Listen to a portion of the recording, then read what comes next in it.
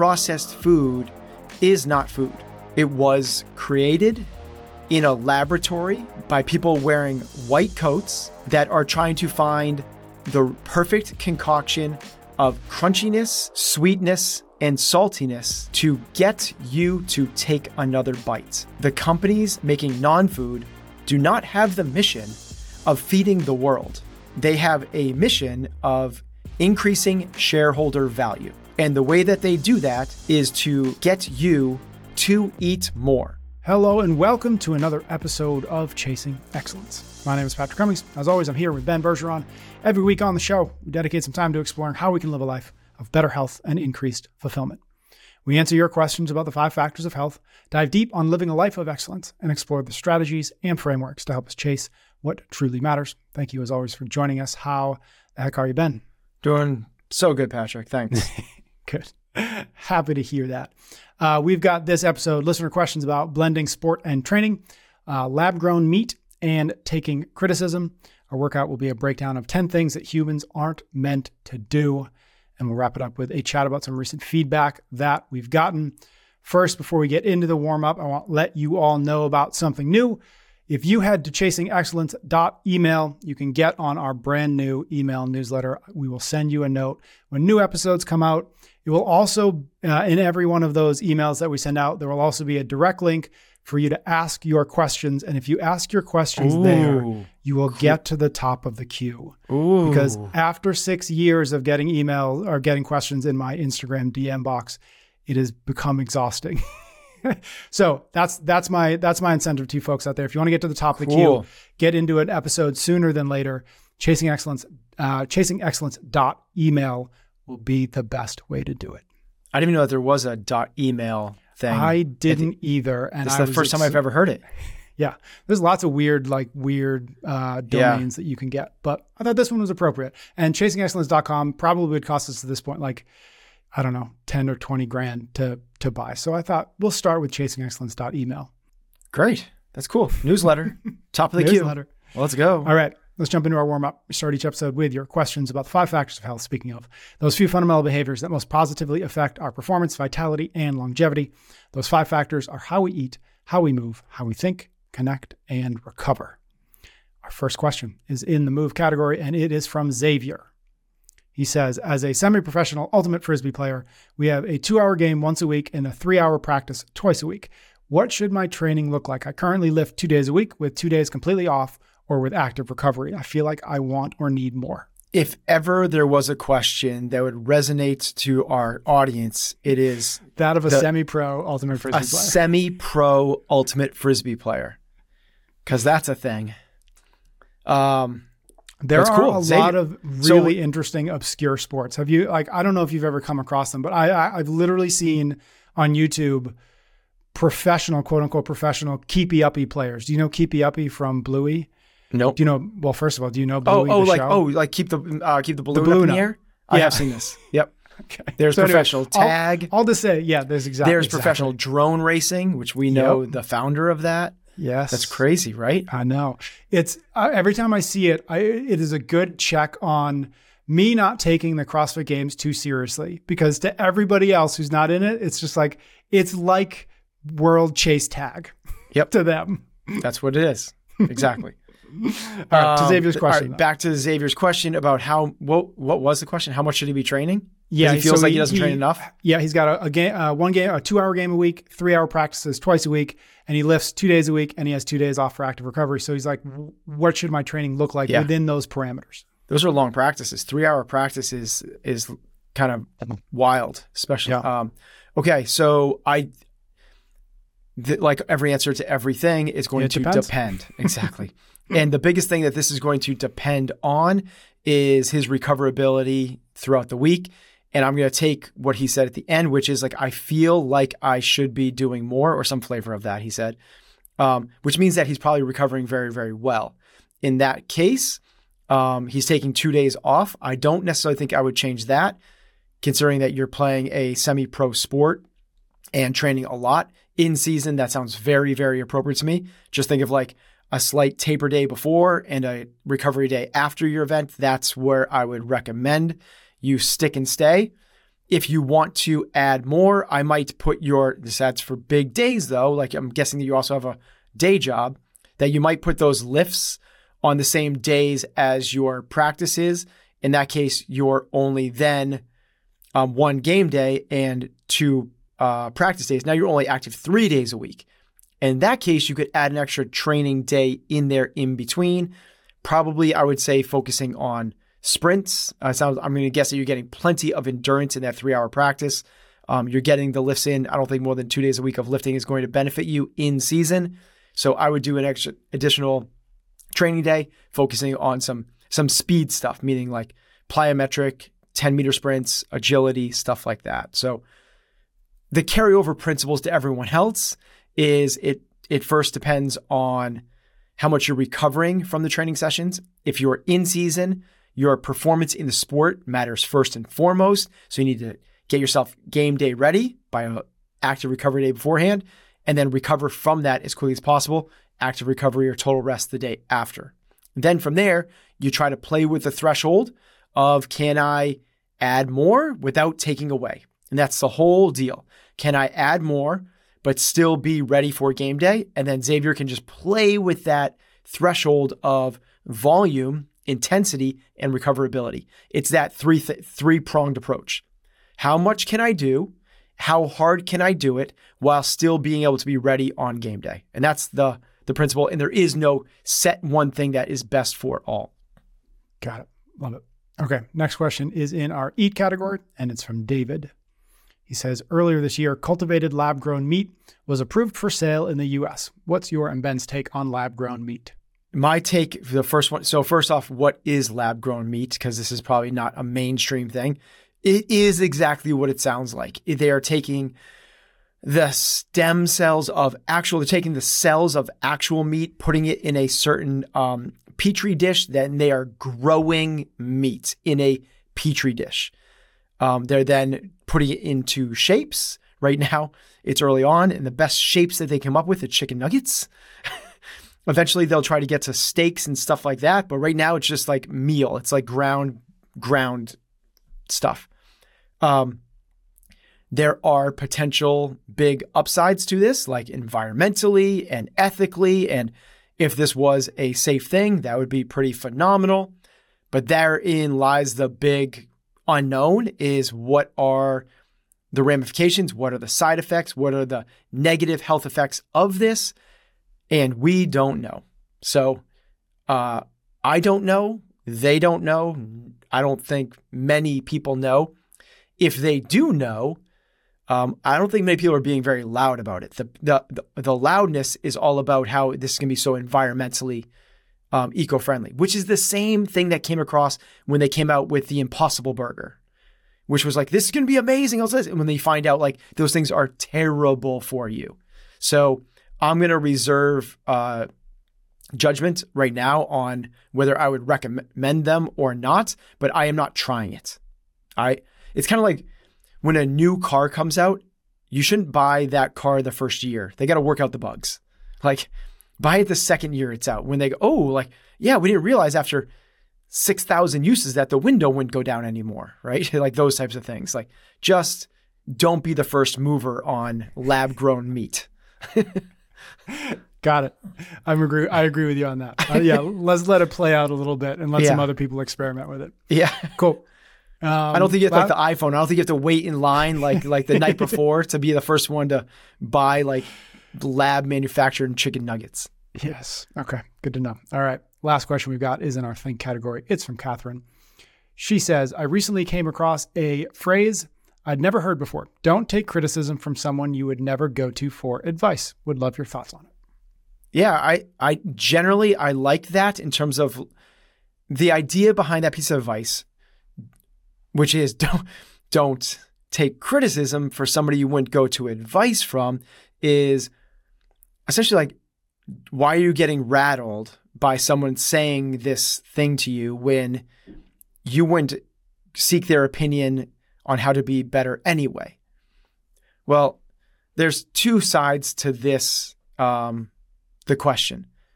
The first is, yes, I agree with that. If you're going to get rattled by somebody saying that, put it through that filter system and go like, is this person somebody that I would want to give me advice? Do I value their opinion? But the other one that is like really poignant for our listeners is like, why are you getting rattled by it? It's a piece of advice. And that's all it is.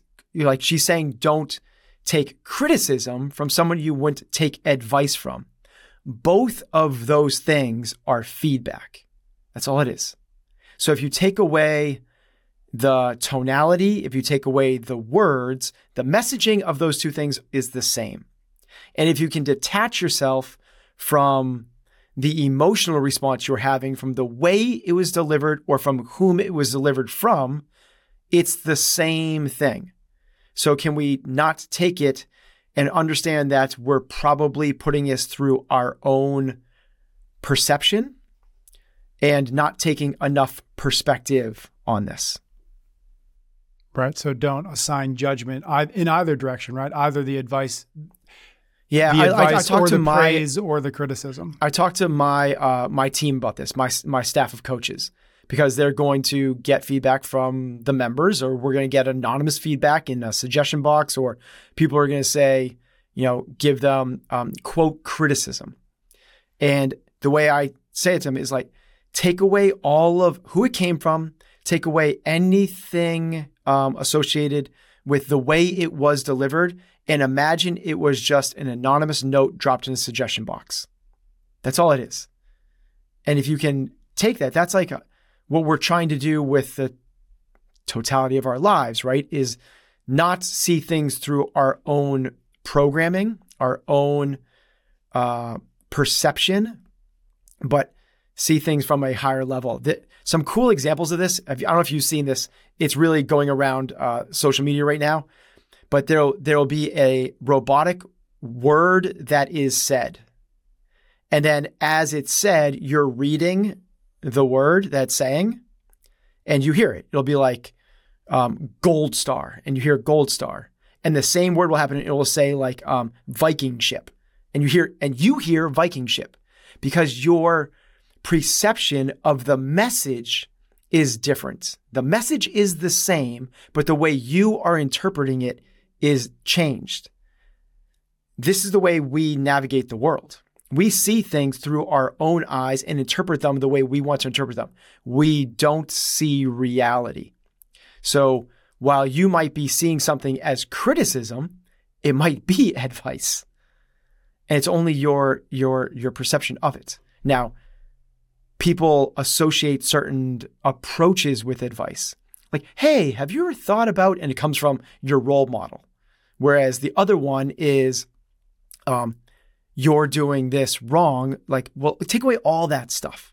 It's just, what's the message? Here's a chance for you to see something that might have potentially been a blind spot. That's it. Easier said to do, easier said than done. What I talk about fumbling over certain easy words to close something out. All right. Well, we'll put some of that to practice in our cool down today because we got some criticism. Nice. There we go. /advice. Cool. So we'll walk the talk or talk the walk, whichever. Or at least pretend to really well on a podcast and let it eat away at us for the rest of the day. That's right. All right. Well, before that, we're going to jump into our workout in just a moment. But first, quick word of thanks from a few of our sponsors.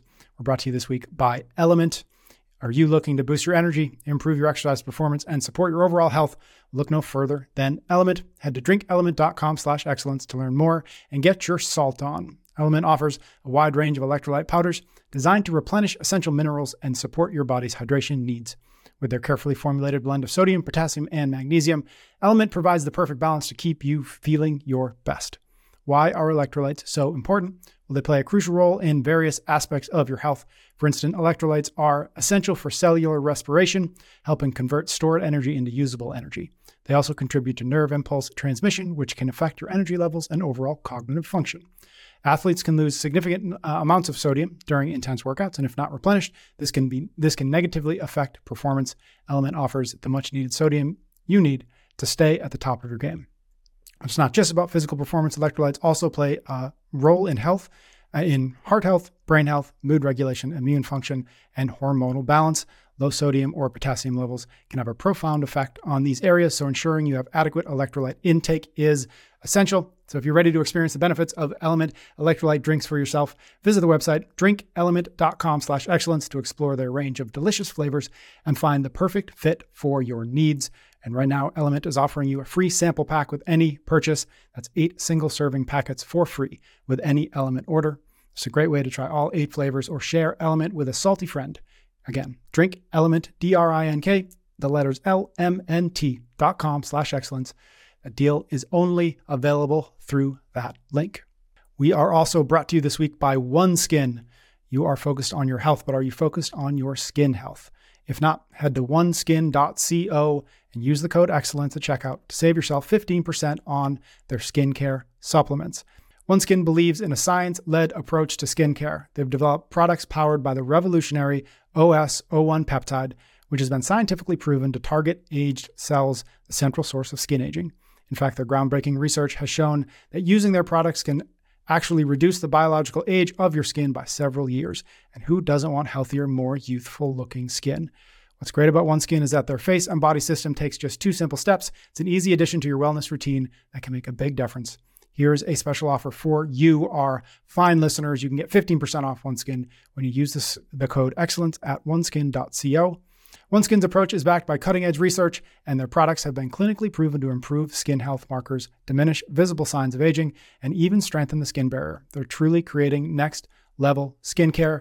If you're ready to optimize your skin biology and age healthy, head over to oneskin.co. Use the code excellence for 15% off your order. That's oneskin.co. All right, my friend, let us jump into our workout. You posted something on social medias a couple of weeks ago, maybe a month ago. And it was just a list that you put together. I think the header was like, humans aren't meant to. And then you gave us 10 things that humans are not meant to do. So I thought, well, that'd be fun to kind of have a little chat on each one of these things. And so I'm going to do a quick rundown of all 10, just so folks know what's coming. And then we'll go back up to the top and spend a couple minutes on each one of these bullet points. So here are your 10 things humans aren't meant to do. Number 1, work in offices for 9 hours a day. Number 2, work 50 weeks a year for 2 weeks of joy. Number 3, sit for most of the day. Number 4, be in artificial light. Number 5, watch Netflix. Number 6, scroll on devices. Number 7, eat food that can sit on a shelf for months. Number 8, be woken up by alarms. Number 9, be complacent. And number 10, give up their dreams. Let's go to the top. Number 1, work in offices for 9 hours a day. Yeah, I think this one's probably the most self-explanatory. So maybe as I'm a big fan of the concept of evolutionary biology, right? Which means we aren't that far removed from our Paleolithic ancestors. We certainly live a very, very drastically different life than they did, but from a biological perspective, cognitively, like we're a fair amount smarter, but like from the animalistic part of the brain, meaning like the prefrontal cortex, which is the decision-making part of the brain, to the amygdala, which is that the lizard part of the brain, or the subconscious, the thing that default programming, we're not substantively different compared to the world we live in. Like the world we live in, it's if a caveman was dropped in today's world, you might be able to tell he looks a little bit different, right? Like our Paleolithic ancestor, he might be a little bit hairier. He might have a little bit bigger of a forehead or whatever. He might have a little more of a hunchback, like whatever might look a little bit different. But then take the world that they live in. If he was dropped in today, he wouldn't even recognize our world. It wouldn't even be crazy. I'm trying to keep from going on this weird tangent of like, if you took a human being today and dropped them 2,000 years in the future, there are people that talk about like, we would look crazy different than like way more differenter,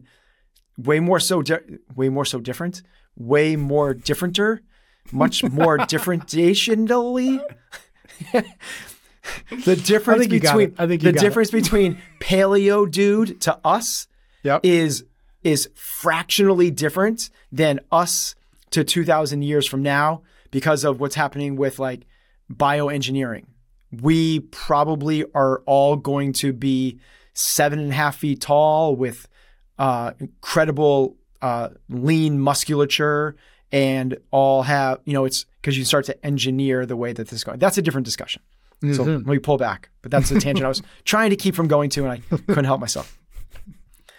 So that's where this whole thing resides, is we're not meant to, and then we fill in the blank of these 10 things that are happening now. So human beings are supposed to be social animals that kick it around the campfire for most of the day, then go out and do some work to make sure we are doing what we can to make sure we survive. So we got to go out and build some shelter. We got to make some friends, and we got to go out and get some food. That was the totality of our existence. And the estimations are that our early hominid ancestors worked closer to 90 minutes to 2 hours a day. And everything outside of that was leisure and social. So what are we not supposed to do? And I'm gonna leapfrog to all of them. But what are we not supposed to do? Like wake up, buy an alarm, drive, in our car to a artificially lit environment that we sit down for 8 to 10 hours to then sit down and drive back to our work, to then scroll on devices or click a display on a screen, to then stay up too late past dark, to then eat crappy foods that humans aren't designed to eat, to then rinse, wash, repeat that over and over and over again for 2 weeks, that hopefully we get to do what we want to do. That's the punchline. So then we can break these things down. And that first one is the work schedule. Now, am I saying that you should quit your job? I'm not saying you shouldn't do these things. I'm saying humans aren't meant to do these things. So don't take this as like, here's the advice to walk away from this, which is quit your job and go live in the woods and fly fish and that type of stuff. It's never be an artificial light. Right. It's not, that's not the idea. Yeah. This is a little bit more playful and coy than anything else, which is, hey, just have this level of awareness that this isn't natural human existence. It is a part of our society today, but let's not just walk around. Let's not just walk around unconscious to this. Let's have an awareness that this is new. This is very different. Think about the totality of human existence. Like the introduction to agricultural farming is like yesterday. It just started. And then the light bulb is like a couple hours ago. It's just so new. And then this weird manufactured food is like now, it just like was created yesterday. So we're not used to this stuff. And we should just take it with a level of awareness. And can we maybe just pull back a little bit on some of these things? Not wholesale, everything gets thrown to the dumpster and I'm going to go live this obscure lifestyle in the rainforest. But can we just start to steer back a little bit? And if available, maybe we don't drive towards that 9-hour workday.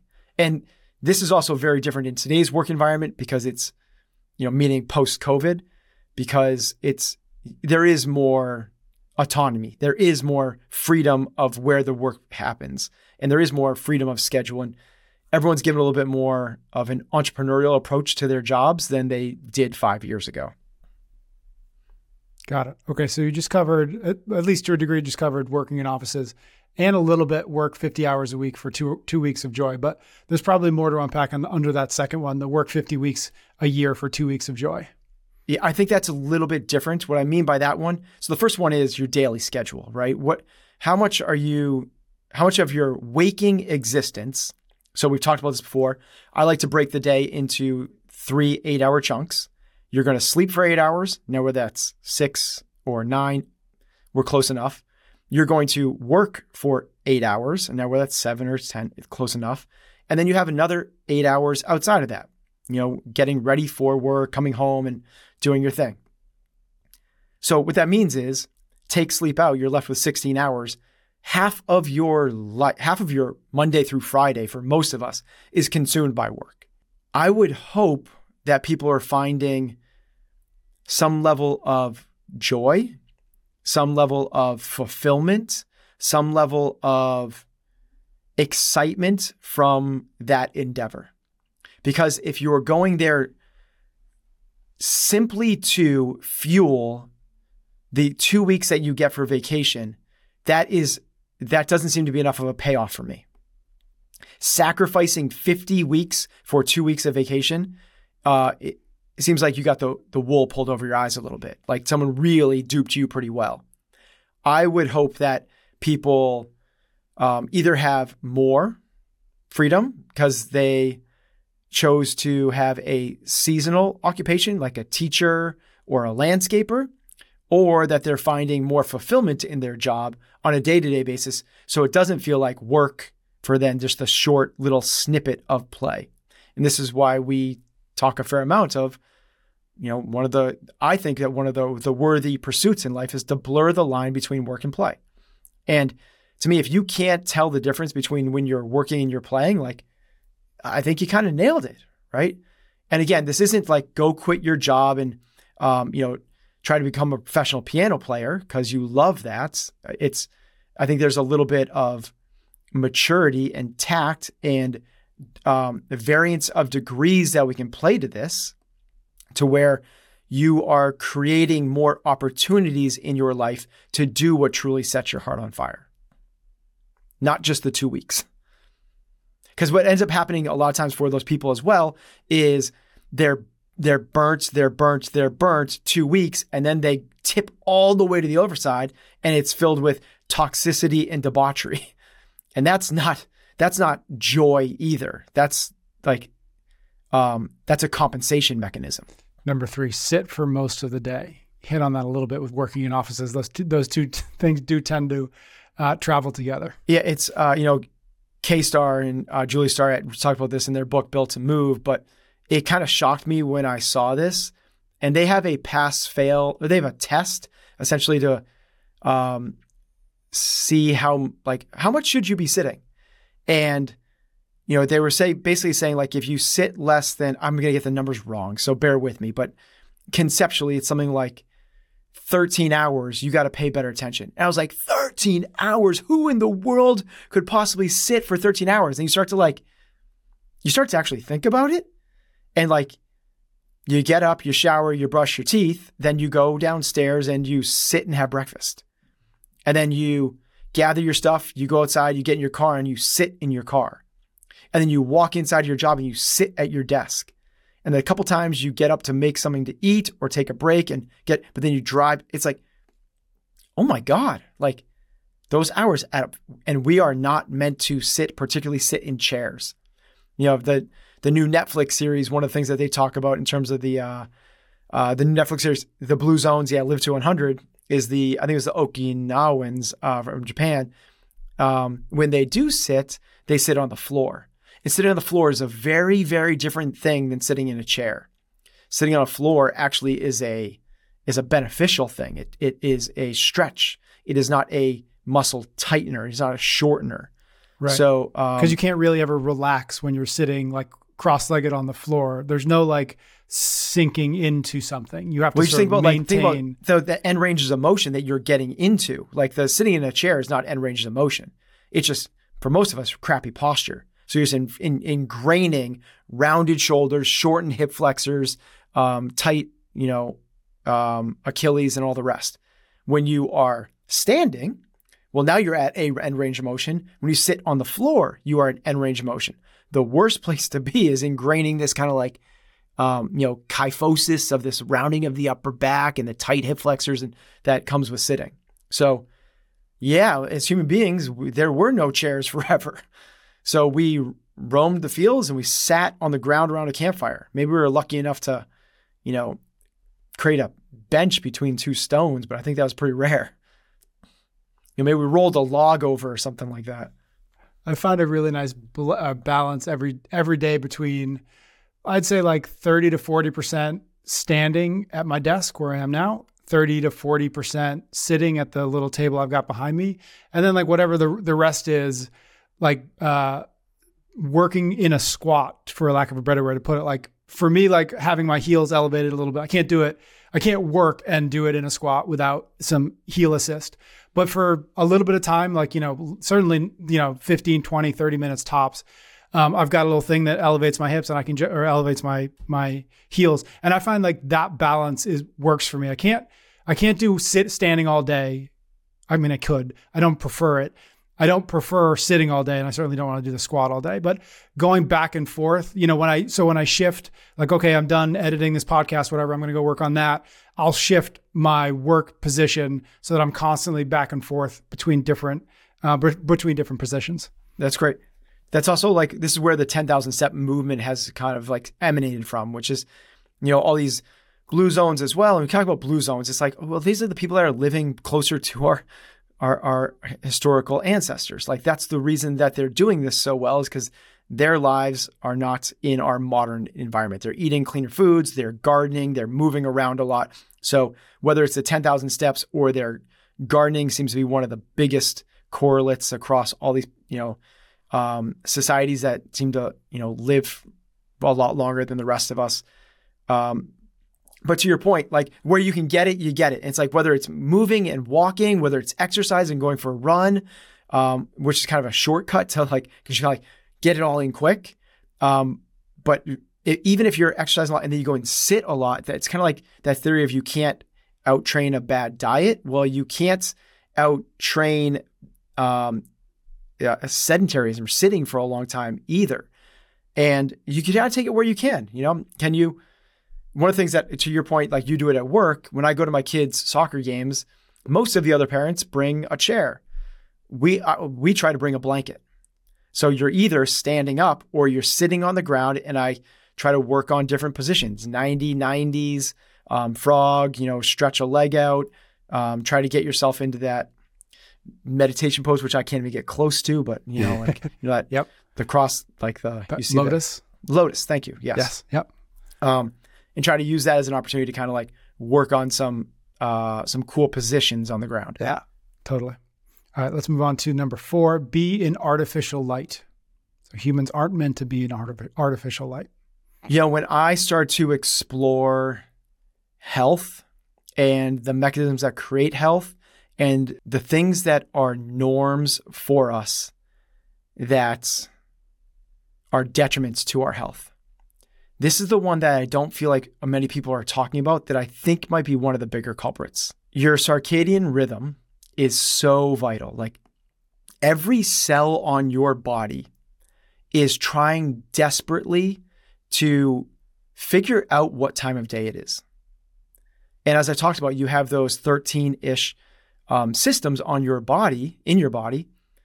Those don't operate without a clock. Just like they need to know what time it is. And the way they do that is through light. Light is the thing. And anyone listens to Huberman knows this stuff because as a neuroscientist, his specialty is optical. It's eyes. So this is why he's so open to like sunlight and, sun exposure and low solar angle early in the morning and try to get yourself to watch a sunset. Well, the reason is because your body's systems will run better if they are in line with the natural circadian rhythm, the rhythm of daytime and darkness. Well, artificial light is the enemy of that. It wrecks everything. If we didn't have artificial light, I'm not saying again, could remove artificial light and go by candlelight and turn off the electricity to your house. That's not the message. The message is awareness of this thing so you can do your little things that can help.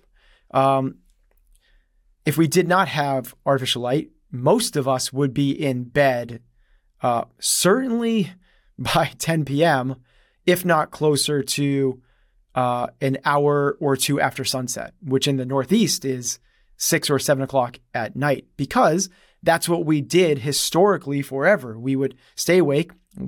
As it got dusk, we would light a fire for our dinner. When the fire went out, we went out, and we got plenty of sleep.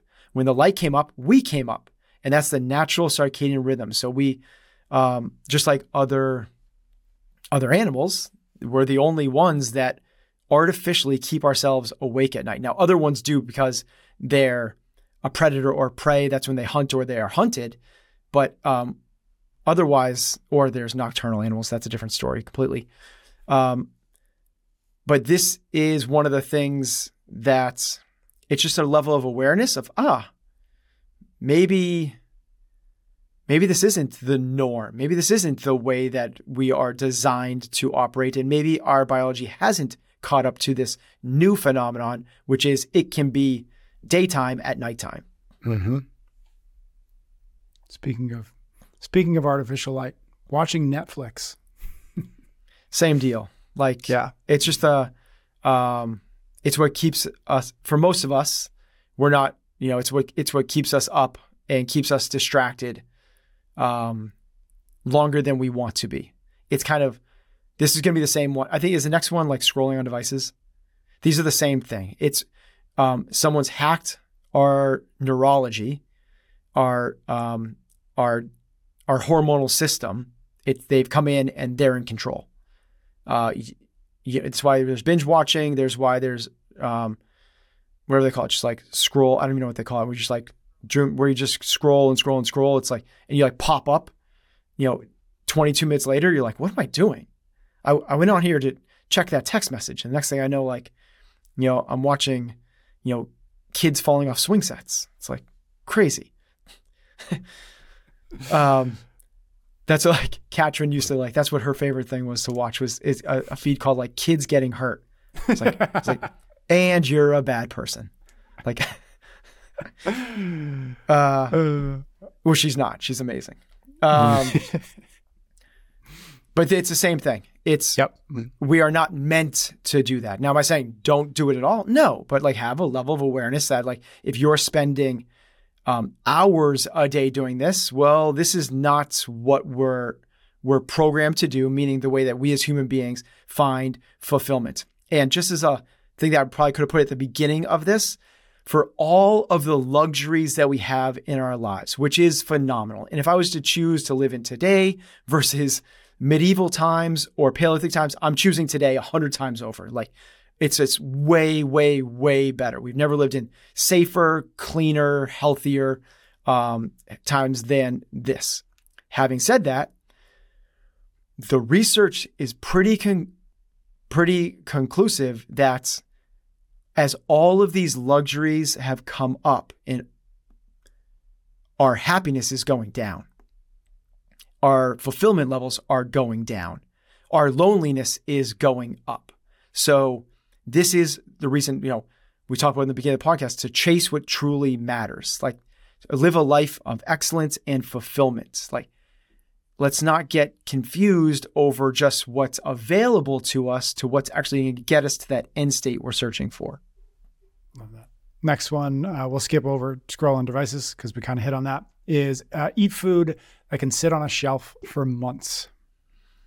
Straightforward. Like everyone's listening to this knows this, but processed food is not food. I just really like, if there was a health thing, we've talked about that. I think that the linchpin, the foundation, the first thing that people should do when they're pursuing a healthier lifestyle is to exercise.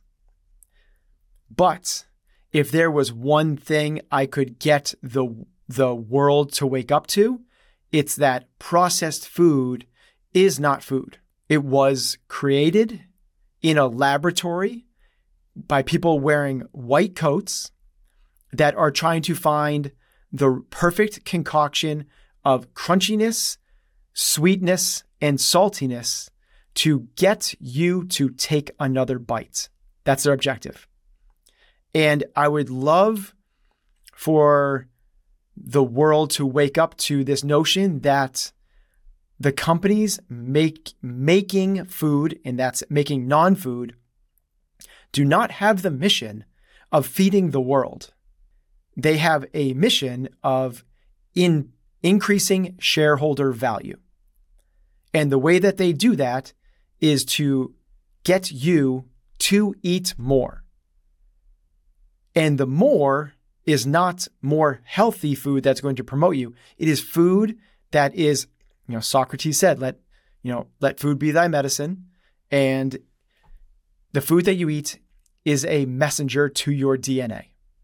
Full stop. Like, it is a messenger to your DNA that tells your DNA to either do the health promoting things like improve your immune function and work with better hormonal and gut health, or the opposite. It is like, that's it. You're sending messages down your esophagus to your stomach to feed the gut microbiome that then affects all those other systems, either positively or negatively. And it's if we could get that message across in a binary fashion, that real food, if it grew from the earth or had a mother, will send the good messages to the DNA and the gut microbiome. And if it was made by, what's a good way of saying this? If it was made by man, it's going to do bad things. If it was made by Mother Nature, it's going to do good things. That's it, like binary. Sickness or health. That's how simple it is. We are not designed to eat the stuff that can sit on a shelf. Was it Michael Pollan who coined the phrase man-made food-like substances? Edible. Is that him? Yep. Edible. It's in his In Defense of Food. He wrote the book In Defense of Food. His first one was, I think, The Omnivore's Dilemma. Yep. His follow-up to that was In Defense of Food. And in that, he coined the term edible, man-made, food-like substances. It is not food. You can eat it. Yes. And it looks like food. It tastes like food. It feels like food, but it's not. All right, we won't bring back the lab-grown meats conversation, but someday we'll have that. We'll bring that back. Number 8, we've got be woken up by alarms. Yeah, so like the health principle out of this is sleep enough, right? And it's kind of weird when you think about it. Like, again, we're a species that purposely disrupts our sleep. Like, if you were an alien coming down to Earth and seeing the human behavior for the first time, and there were these animals that were sleeping, and AKA, said another way, that they're doing one of the healthiest things they can do for themselves. And then all of a sudden, like stop, don't do that anymore. Just stop. Like, you stop that thing. That would be a very strange, weird thing to witness. So we should get the sleep that if we're tired, if you're still sleeping, we're tired. Now, this is different than lethargy, complacency, no passion for your life. So you just want to like stay underneath the covers and, you want to sleep until 11:30 a.m. That's not the conversation. This is the conversation of like at 5:35 every morning, an alarm goes off and you like blurry-eyed, begrudgingly get yourself out of bed to go trudge off to these other 9 that we're talking about.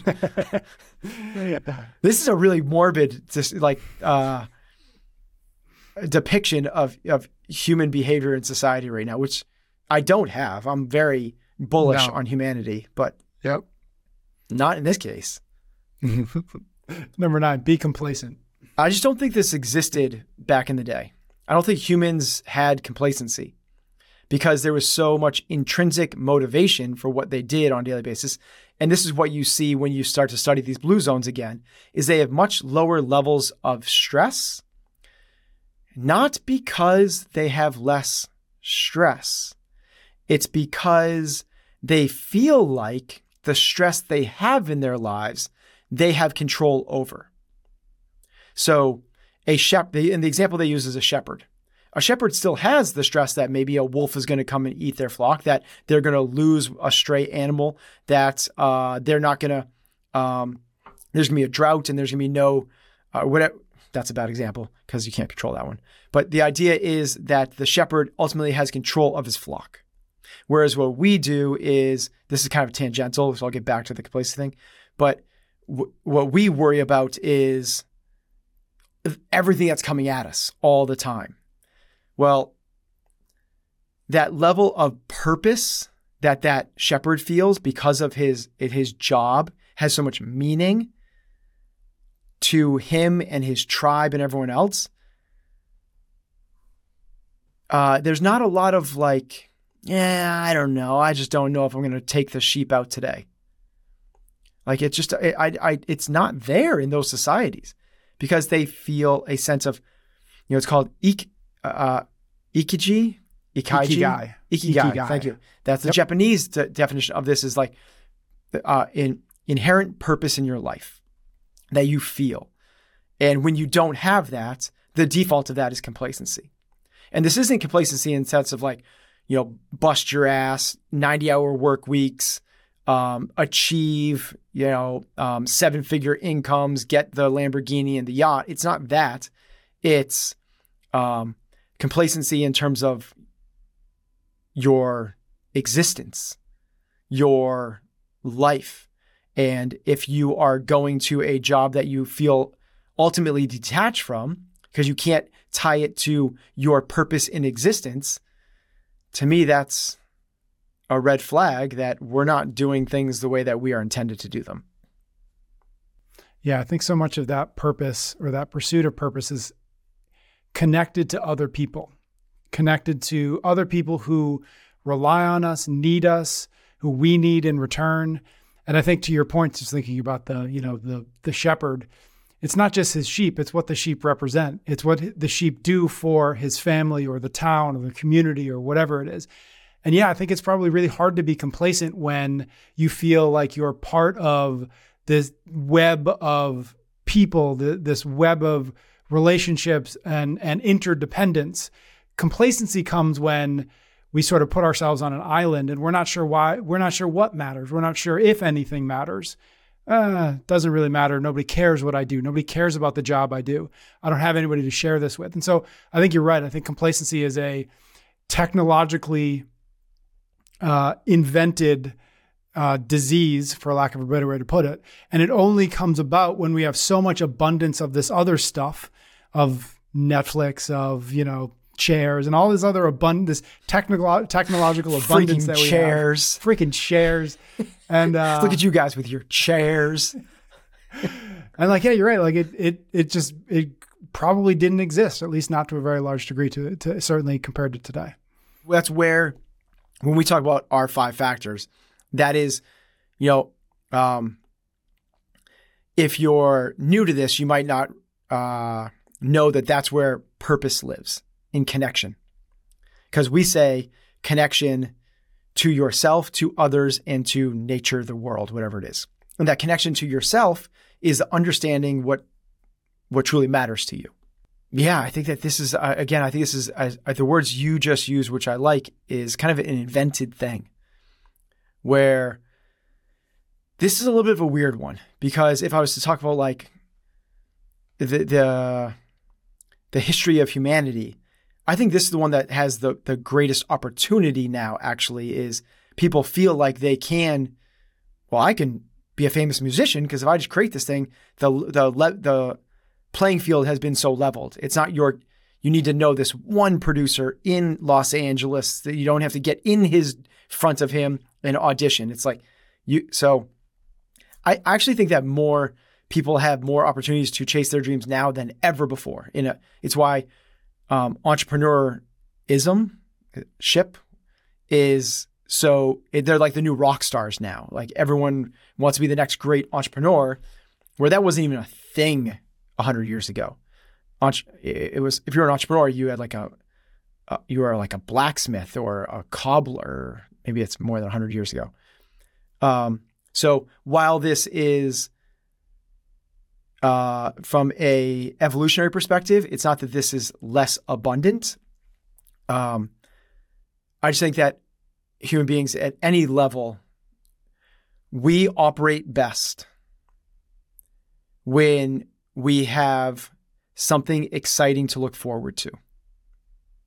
That when we see that the potential future state can be better than where we are right now, we, from a hormonal perspective, that's when we fire the best. And when you give up on your dreams, that's the opposite of that. It kind of roots back into, well, then now we're settling into a life of complacency. I remember. That was great. Thank you very much. We're going to jump into a new shout out and a quick cool down. First, another word of thanks to a few sponsors this week. We're brought to you by Cozy Earth. Are you looking for the secret to a good night's sleep? Of course you are. Cozy Earth has got you covered. Get it, Ben? Because their sheets. Cozy Earth has you covered? Cozy, because they got you covered. Yeah, it's very clever. Head to CozyEarth.com. That was a dad that created that. Dad jokes.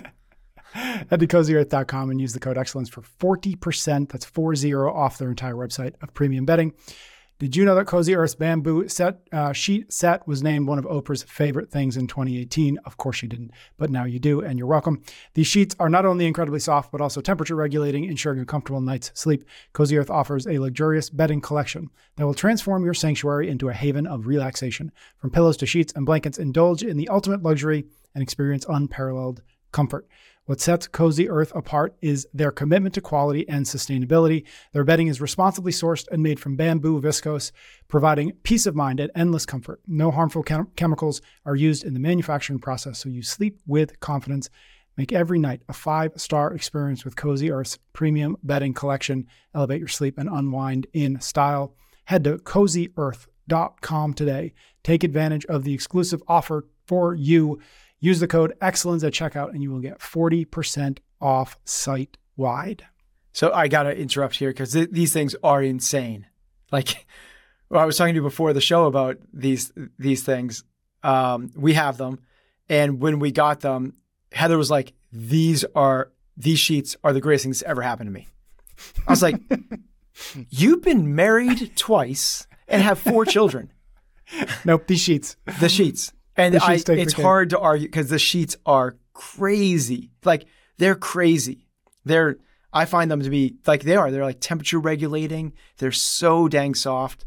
We had nice sheets before. Someone gave them to us like for a gift or something like that. And these things are like levels above what we had before. We are also brought to you this week by CompTrain. Yes, CompTrain, the company that you started how many years ago now? 10 years, 12 years, 15 years? What is it? Let's call it 10.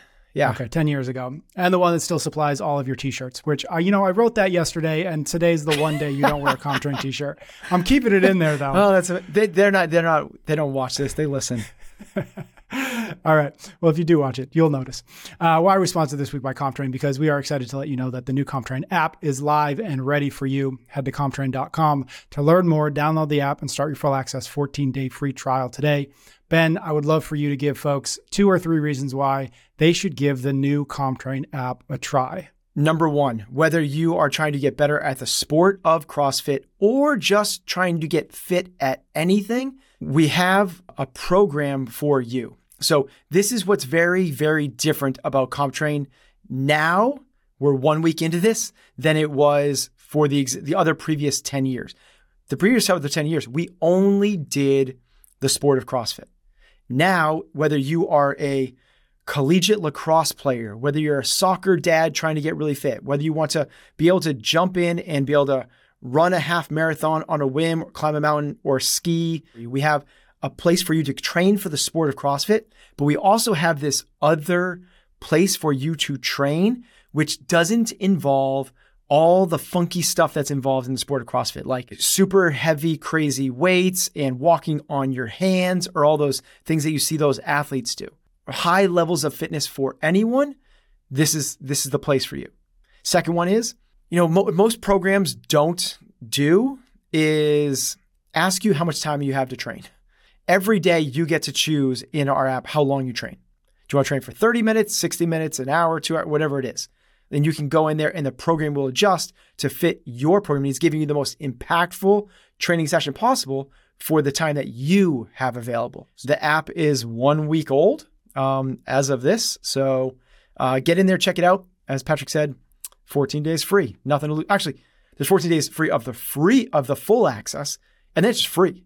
There's you can get the training every day for free. You don't have to ever put in a credit card. You can just do it for free. All right, so if you're ready for the kind of hard physical training that you'll want to come back and do again tomorrow, search for the CompTrain 3.0 app in the app store of your choice, or head to CompTrain.com today. Start your free trial and get on the path to being fitter and more challenge ready than you've ever been before.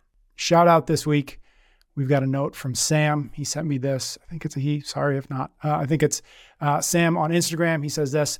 Hi, Patrick, longtime listener of Chasing Excellence here, and I just wanted to reach out as I've noticed a new theme in a few of your recent podcasts. The theme of, quote unquote, filling your own cup to be able to pour into others has surfaced in the last few pods, and I just want to say it's a message that is really hitting hard in my life right now.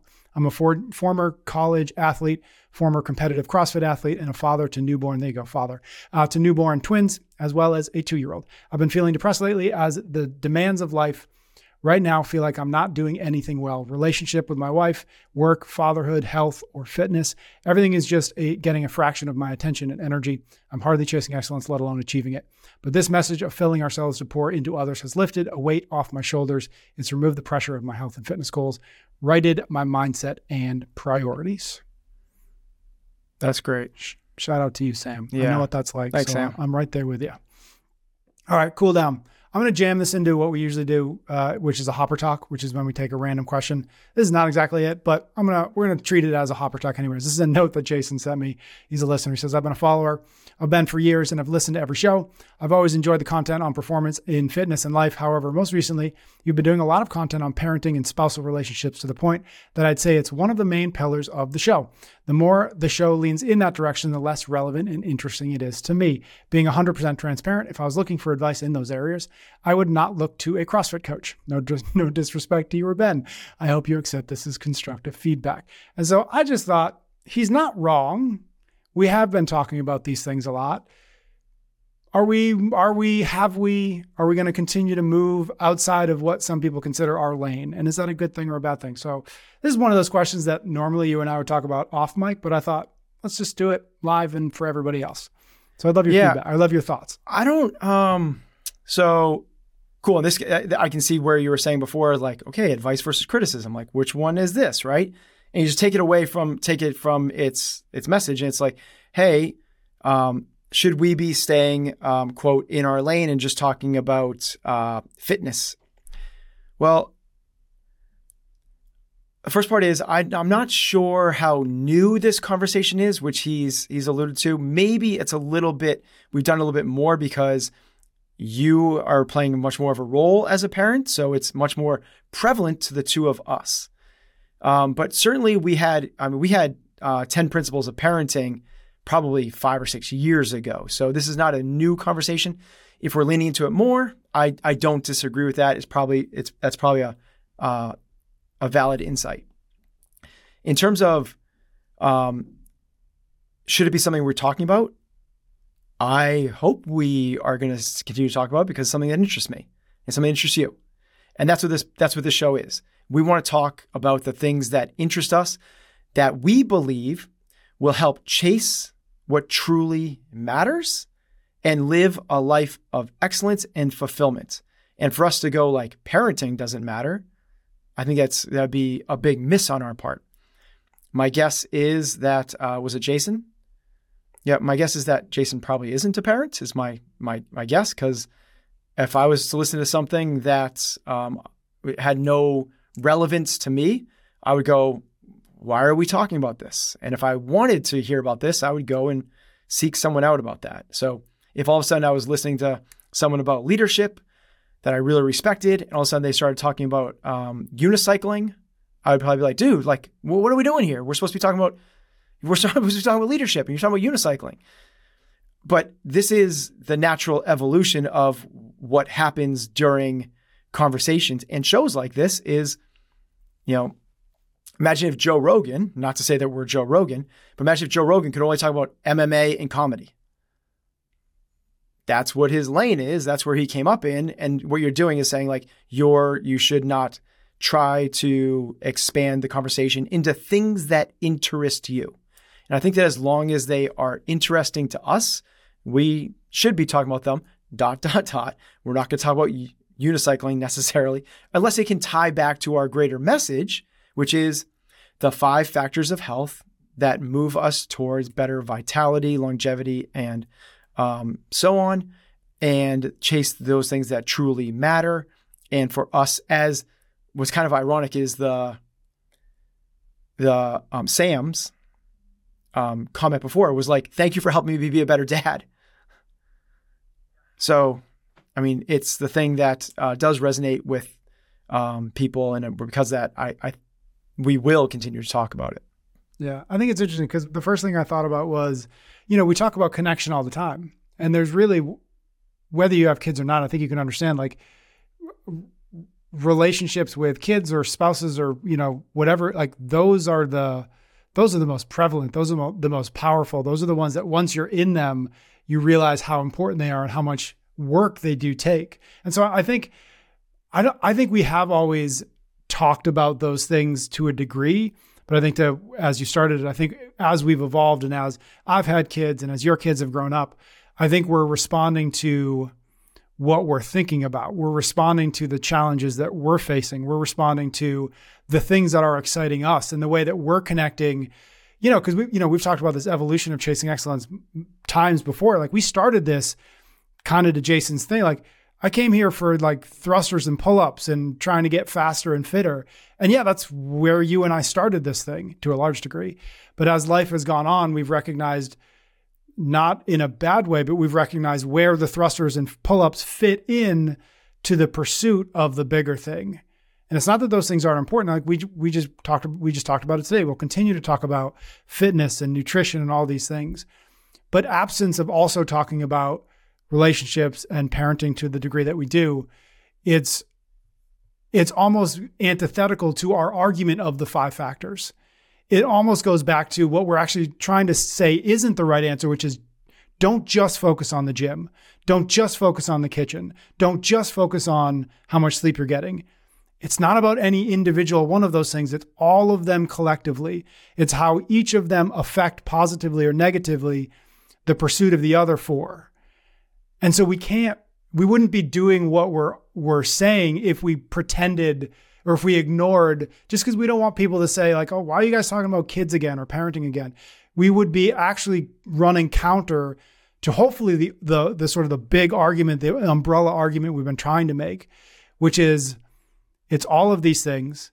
It's not any one of these things. And you ignore them at your peril. You ignore them at to the negative detriment of your health. So well said. All right. So every once in a while, we're still going to talk about kids. So sorry, Jason. Hopefully people like it. All right, my man. That was fun. Thank you as always. As a reminder to folks out there, if you want to start getting on the brand new Chasing Excellence weekly newsletter, chasingexcellence.email is the URL to do so. It'll only take you 3 seconds. And again, you will get a link when we start sending these out to get a question into the top or at the top of the queue. Thank you everybody for listening. Thank you for your ratings and your reviews. Ben and I will be back with another episode of Chasing Excellence next week.